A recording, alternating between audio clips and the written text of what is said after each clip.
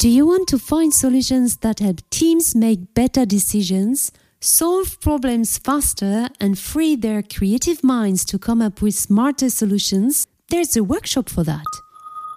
Bonjour, I'm Nati Ravez, and I'm delighted to welcome to this show facilitators and experts who share their knowledge and experience of everything you need to know in the world of facilitation, giving you tips and tools for leading groups, sparking collaboration, and driving innovation. Thank you for tuning in, and let's go. Hello. I'm super happy to have a special guest today, a person that maybe she don't know it, but I'm following since a while, and actually I am a big fan of, because she was hosting a podcast called Happy Hours with Brittany Barring, which was also my guest last year around the same time in the podcast, and one of my favorite facilitator. And the two of them, Penny Blackmore and Brittany, were just chatting about life, about the little things of life, about business, about strategies by drinking a little wine, if I may say. Hi, Penny. How are you? Hi, Nati. Thank you so much for having me on the show, and thank you for the very warm welcome. You're welcome. I'm so happy you're here because not only you are running a business with B2B clients, but you are also coaching and helping facilitators, consultant, self-employed person to leverage their business and to be more comfortable with sales. So what is a big topic for the person who turned to be freelance. So I'm super happy to be with you today and to learn from you.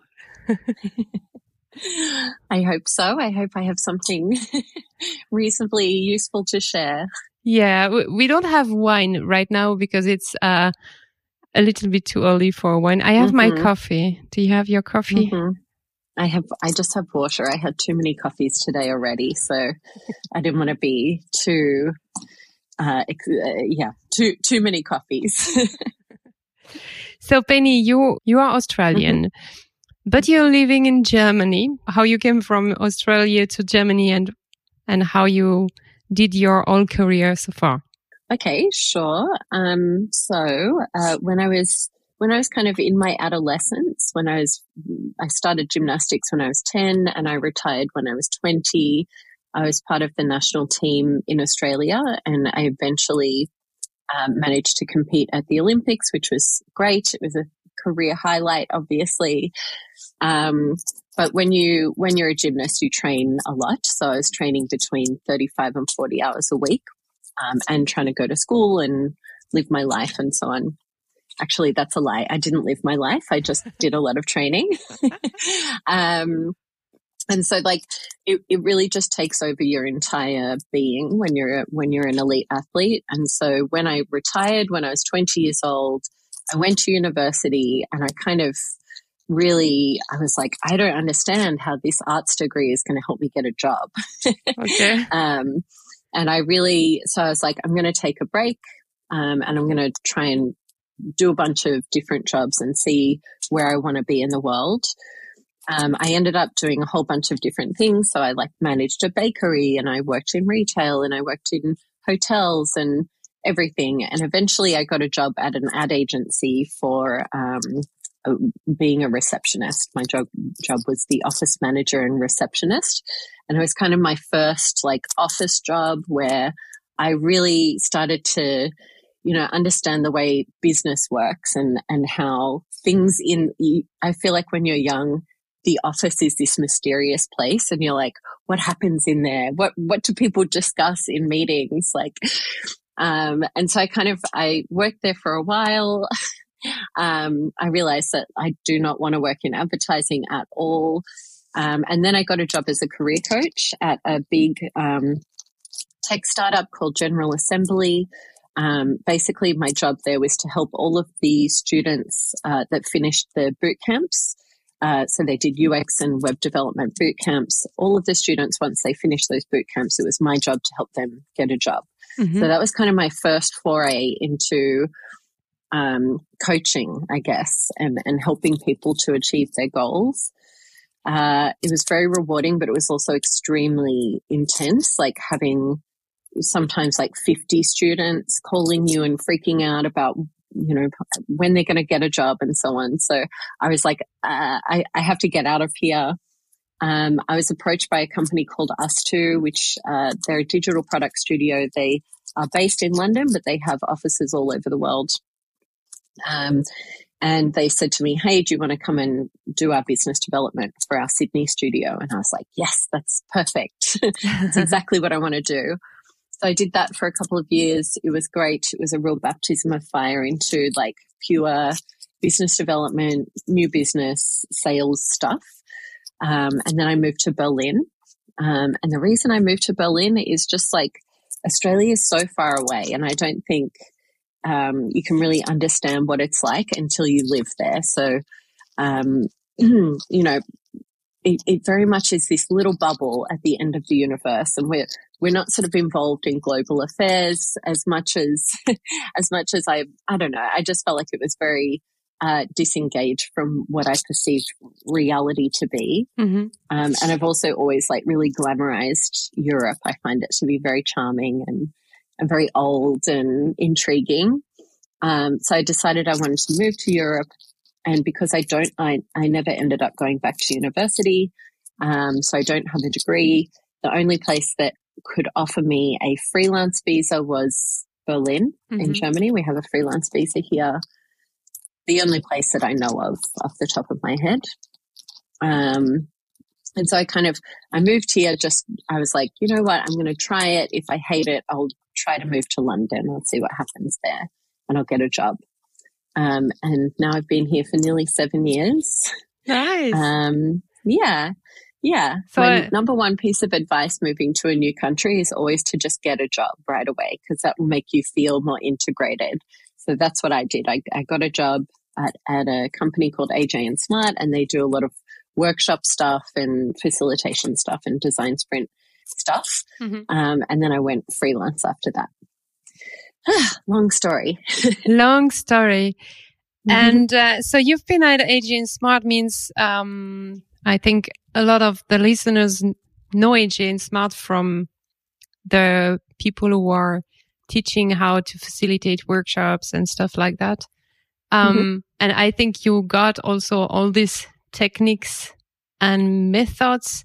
How do you blend facilitation techniques into your work with, because now you're working with B2B clients, also with B2C clients. Are you using for yourself, facilitation as a tool to collect information from your customers? Absolutely. I think that while I'm definitely not a master facilitator, I think everybody can pick up little tools from workshop techniques that can be super useful to them. So basically what I do with my clients is I help them with their sales and marketing strategy. So usually when I start with a client, there is a whole series of workshops that we do together, because there's a lot of information sharing that needs to happen. I need to know a lot about their business, and they actually need to kind of be able to visualize their own business from a bit more of an objective point of view. So a lot of the initial workshops that I do with my new clients are based around basically like pulling everything apart and putting it onto a Miro board. So we talk about their service offering, we talk about their ideal customer profile, we talk about their sales process. We pull all of that stuff apart, and then the next part of the process is that I put it back together in a way that's easier or more streamlined. So I kind of like made my own workshops up. Yeah, but this is good. I just pulled little bits and bobs from the workshops that I've been in the past. I've been in many a design sprint, so I kind of pulled all of these things together, and it works really nicely, I think. I'm sure it works really nicely. Is it a way to be more quick and to, instead of asking questions and then write down, is it a way to be more effective to work with the client as a consultant? I think that, first of all, I really like any kind of interaction that is more interactive as opposed to me just asking questions and them giving me answers. That would be fine. But I find often just even doing the most simple thing of putting, answers on a Miro board, writing them down in front of a client, they'll start to say, oh, wow, okay, I never thought of it that way. Or now that I'm seeing it in front of me, I've changed my mind. So first of all, there's the interactive element that I think makes the material stick a little bit more, and it helps people to marinate on it and digest it. Yeah. That sounds a bit disgusting, but it helps them to really get accustomed to the material. But then also, I think that a really nice side effect is that in the process, I can kind of give contextual advice and give feedback along the way. So I can say, okay, well, so far it looks like I'm seeing a lot of ABC thing, and maybe we can bring some focus around that. And it allows me to sort of have a two-way conversation with them as opposed to just asking them a whole bunch of boring questions. Yeah. I also have like pretty strict categorization around like what it is that I want. So I think once people see the Miro board, they're like, oh, okay, I can figure out exactly what we're doing here today. We're not going to be talking about topic A. We're going to be talking about topic B, and then maybe we'll come to topic A later, if that makes sense. No, it totally makes sense, because I think for a lot of consultant or agency who are working with clients, this is a good tool to start in a way that everybody is aligned. Because when you see, also when the clients see what you're talking about or what they just said visually, then they can reformulate, and then also it's a good way to decide together where to start. Because when you are talking, you don't register all the information. When you see the information you just talked about, it's then a good way for you also to link, okay, we have this, and this, on what do we want to, where do we want to start, so to say. Yeah. Yeah, absolutely. I think you touched on something really important there, and that is that when it comes to an open discussion, people will often just talk and talk and talk, and they'll talk in circles, and they'll be very unfocused in how they share information. But when you're doing it in a workshop format, they're much more constrained in a positive way. So you can kind of always bring them back to the actual information that you want to discuss, as opposed to, and this is something we all do. We all kind of tend to go off on tangents. So yeah, I think the workshop format's great for that. Yeah. So great. This is your way of starting with clients. But why I invite you today is actually another topic, because besides your work with B2B clients, you're also helping people to be excited about sales. Is that really possible? Getting exciting about this topic? And I'm very curious about that, because when I have mentoring session myself with facilitators, or we had a webinar a week ago with 20 facilitators, and sales is one of the big topic, finding clients and the sales part. And I guessed maybe 20% are feel comfortable with this topic. So tell me about sales, how to make it exciting. Yeah. I mean, I completely understand that a lot of people sales makes them nervous. They don't really know what to do or what to say. And also sales has a really bad reputation because I think a lot of the influencers are these like guys from Silicon Valley, and they're very macho, and they're like, oh, you have to do this thing. And when you think about it, you're like, I don't want to do that thing. That's a crazy thing to do. I want to be a real human being. So I didn't realize that I personally really liked sales and talking about sales until I went freelance. I was like, oh, I think I'm kind of good at this. And I genuinely enjoy the process of like talking to people. And one of the things that I loved about my 2 previous roles was that when you're a salesperson or a new business person, you get to learn a little bit about so many businesses. You get to figure out how people tick. So that was kind of I was like, I like it and I'm not crazy. So maybe other people will like it. And I also think there are like, without any kind of context, some of the skills that you learn in sales are very much transferable to many other aspects of life. So for example, pitching, you might be an HR manager at a big company and you might want to pitch a new idea to your manager. That's a sales skill. Or negotiation, or like active listening, like all of these, and networking and connecting, like all of these skills come together under the sales umbrella. So I kind of wanted to, last year I was like, how do I make a sales program for every single person in the world so they can learn these sales skills and use them? And then towards the end of the year, I was like, oh, I could just do the thing that is actually most obvious now that I think about it, which is I have freelancers reaching out to me all the time, and solopreneurs and self-employed people, and they're like, hey Penny, can you help me with my sales stuff? And I hate saying this because it sounds really arrogant, but they can't afford me. So I'm like, I could just put all of those people in a group and teach them about sales, and that will make it much more accessible for them from a price point perspective. So I ran my first course last year, and the second one's coming up, and I'm very excited about it.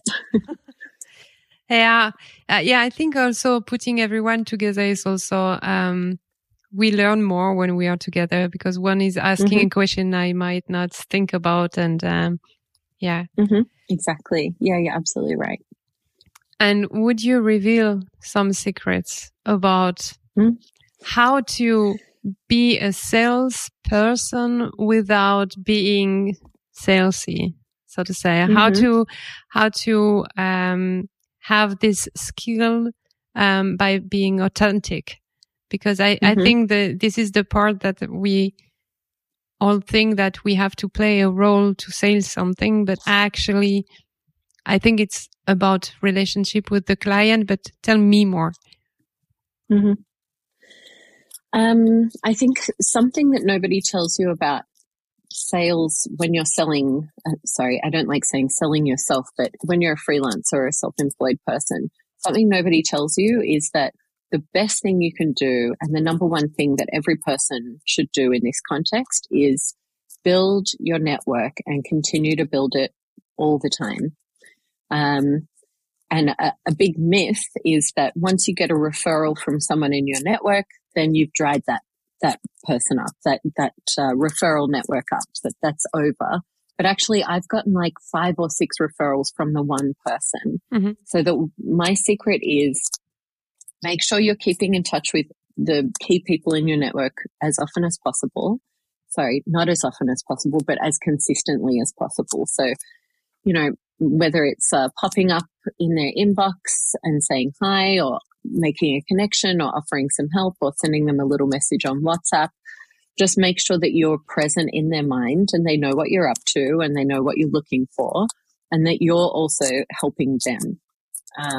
So your network doesn't have to be 1,000 people. Your network could be 10 people. And I think that's the biggest misconception about finding new business, is that you literally need like 30,000 Instagram followers, and you need to be putting out content every day, and you need a YouTube channel, you need to do outreach. You literally don't need to do any of those things. Some people can do some of those things, and that's great. But for the regular person like me, I'm super uncomfortable on camera. And so I promote myself on LinkedIn, and I keep my network really happy. I'm touching base with them all the time. And that's it. That's my whole new business strategy. Yeah. So I think the first step is like demystifying what your new business strategy looks like. And the second part is just like you don't actually need to, once somebody comes into your, I guess we'll call it a funnel, your sales funnel, the top of the sales funnel, once you're having a conversation with them and they're in your sales funnel, you might not actually need to sell very hard. What you do need to do is ask loads of questions, get to know them, have a lovely chat. Yeah. Tell them about you don't even need to say, okay, so here's how I'm going to solve your challenge. You can say, well, you know what? Here's a couple of ways that I can solve the challenge, but here's what I would recommend in this circumstance. I could do A, B, C thing.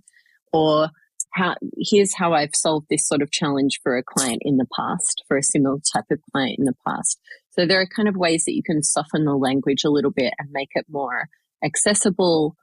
And I think when you're representing yourself as a salesperson, so for example, when I've worked for companies, I was selling their services, but now I'm the salesperson for myself. Yeah. So people don't want to talk to a salesperson. They want to talk to you. They want to get to know you. So just be yourself, I guess, your best self, but yourself. Yeah, that's my philosophy. Yeah. And I think, asking a lot of questions, really understand and showing that, the most interest we have is the person who might want your services, showing them that you really go deep into understand what their challenges are, and then coming up with solutions instead of an offer. I try to change the words, that you are here to help them at the end. You are not here to, of course, for yourself, you need to sell something to pay your bills. This is not the point.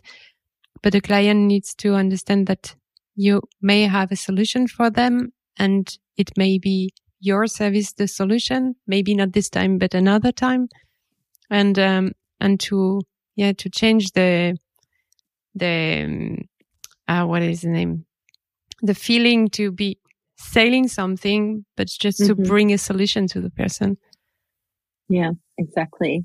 And I think, ideally you're always in a situation where you can turn away business. So for example, if someone comes to you and they're like, okay, I have this challenge, and you think to yourself, I don't think I can solve that.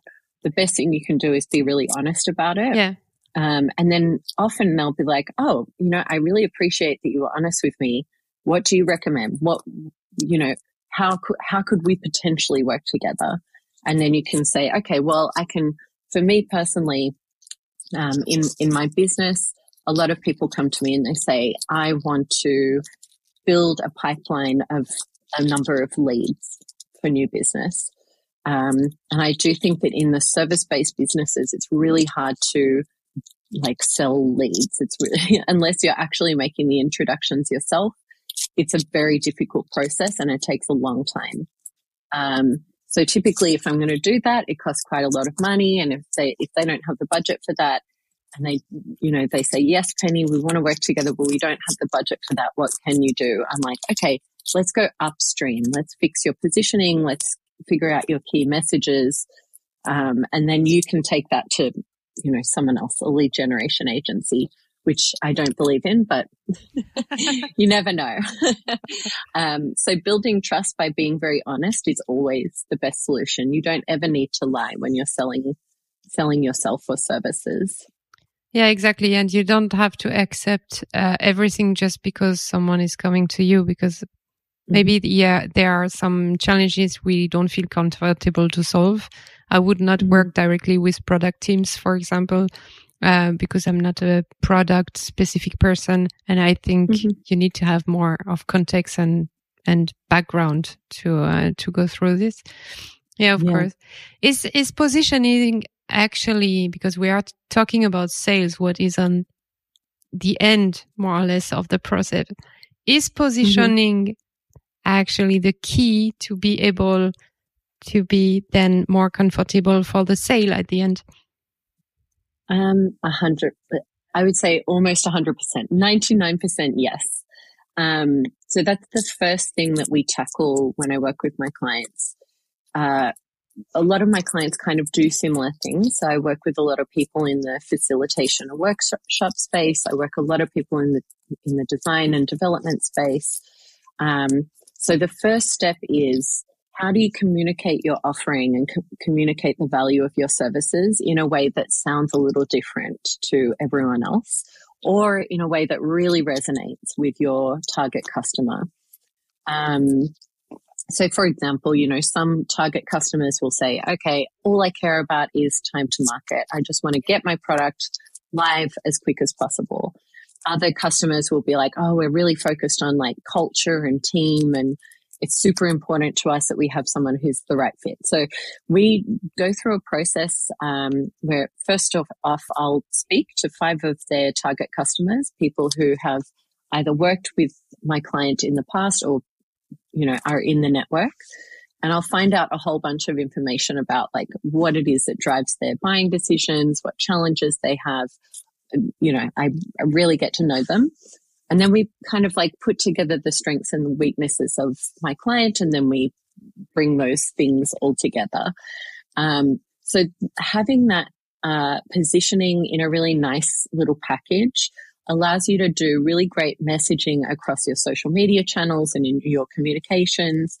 It also allows you to pitch more clearly. It allows you to go to networking events and shake someone's hand and just get your point across really quickly. So it's kind of like the tip of that's the wrong analogy. It's the first step. Yeah. It's the first step to getting everything else right. Yeah. So yeah, it's kind of exciting as well. There's a big storytelling element to finding the right positioning, and we do sometimes test the positioning on different target customers. But yes, I think it's super, super important. If you don't want to miss the release of future episodes, press the subscribe button on your podcast app, and don't hesitate to send us your questions or comments, which I'll be sure to answer at podcast@laworkshoppers.com.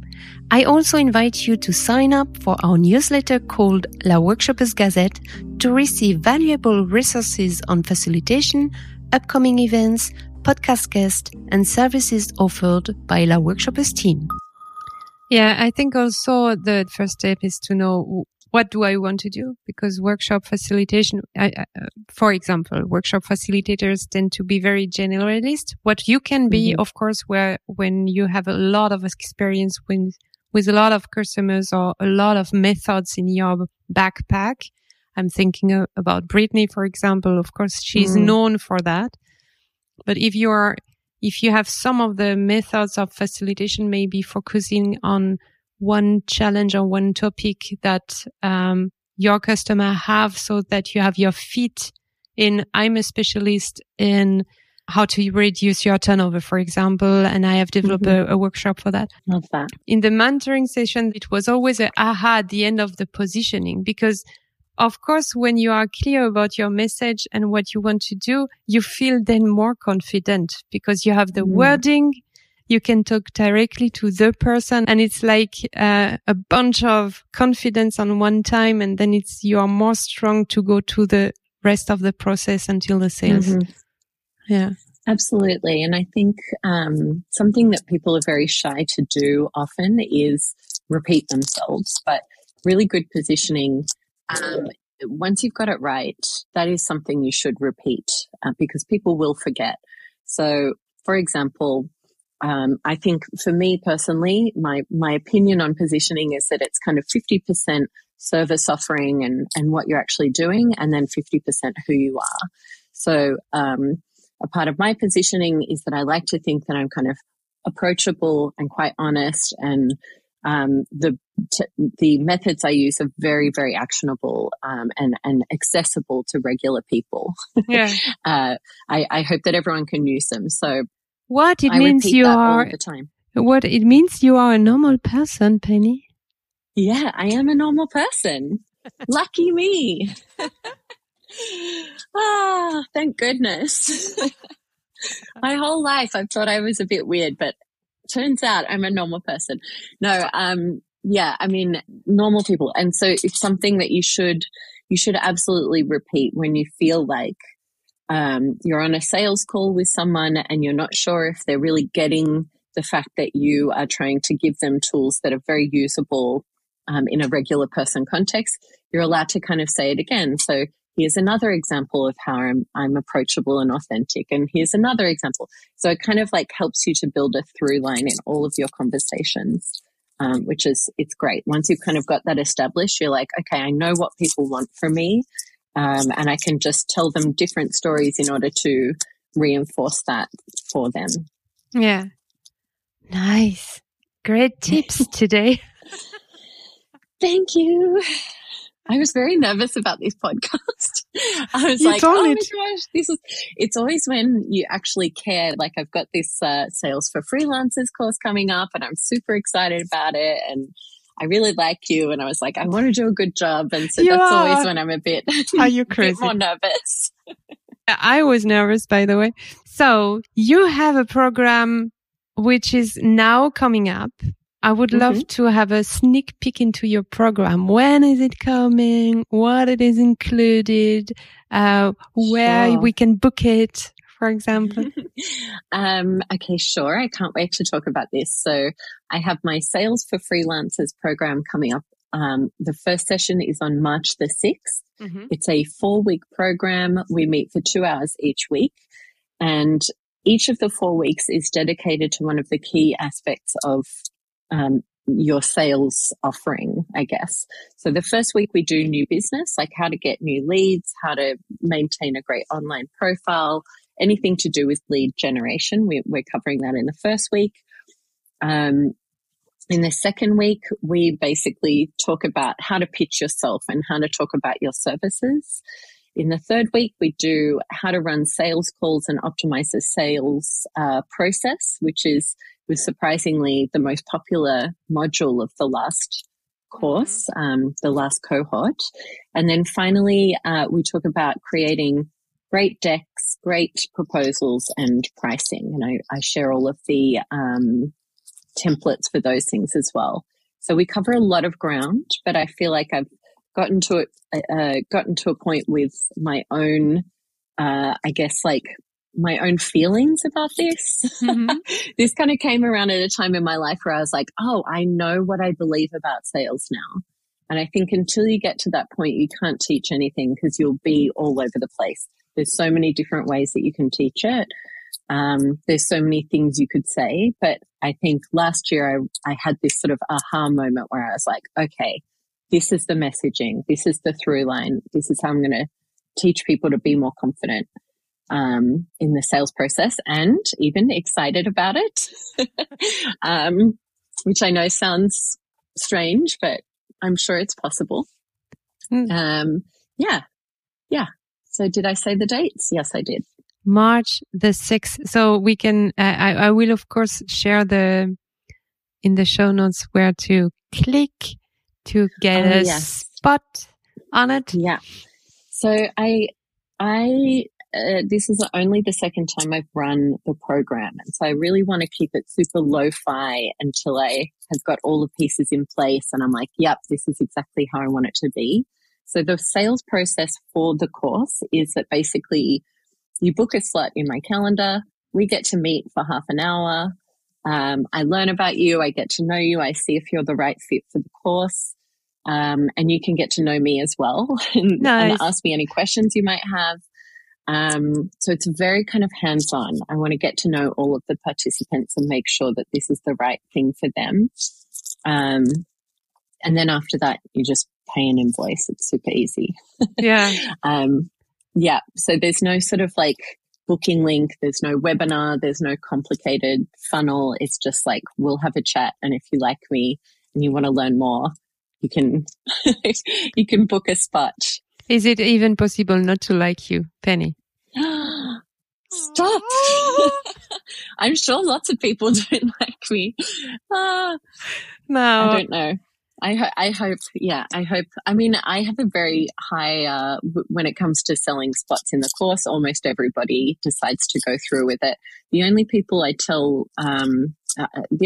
kind of turn back or turn away, are people who have unrealistic expectations around what the 4-week program will help them to achieve.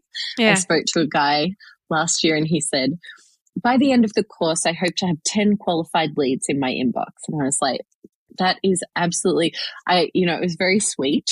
I love the ambition, but I was like, that's absurd. First of all, last year I charged €350 for the course. So they will be the cheapest 10 qualified leads you'd ever find. Yeah. But also the course is not about guaranteed leads. What it's about is learning systems for yourself, building confidence, understanding exactly what to do and what to say. Yeah. And I think that's what that was a key takeaway from my participants last time. They were like, oh, now I know exactly what I should be doing and when and how. And then you need to practice. A lot of stress and then you need to practice. You will not get everything on one time. I mean, you get the tools, and then you need to practice and to find what works, what is not working, and stuff like that. And I think as a mentor or as a coach, you cannot guarantee anything, because this is you give the tools. It's not depending on you if the person is apply what they've learned also. Exactly. Yeah. Unfortunately, I wish I could just wave a magic wand and make things perfect for everyone. But the reality is that selling services it can be very hard, or it can be very easy. And with the right tools, you start to realize, okay, I've got a sales call. I'm going to try and go through the process correctly. And if it doesn't work out, that's okay. I'll have another sales call. It's always an opportunity to iterate and improve. So now I have another question. I was very sad as the podcast ended. I mean, happy hour. Yeah. Are you planning anything that is coming back? Please tell me. Yeah, I would like, yes, we are. I'm going to say we are. Brittany's going to kill me, but we have discussed it. Brittany and I live on the other side, like opposite sides of Berlin. So actually, like, a big part of us not doing it anymore was I was like, I can't sit on a tram for another 50 minutes to get to you. Like, it was too much. But I'm in her apartment right now because I am dog sitting for her while she's in the Dominican Republic. So now I live a 13-minute walk away. And I was like, let's make a season. Let's make a happy hour. Just one season, maybe 6 episodes or 8 episodes or something. And of course, we'll keep talking about work, but we'll also talk about life as well. Yeah, this is the beautiful part, actually. I remember during the pandemic, we had the format of work, culture, and life. And because it was a pandemic, there was nothing else to do. So we were just talking about Netflix shows. Like, that was our culture.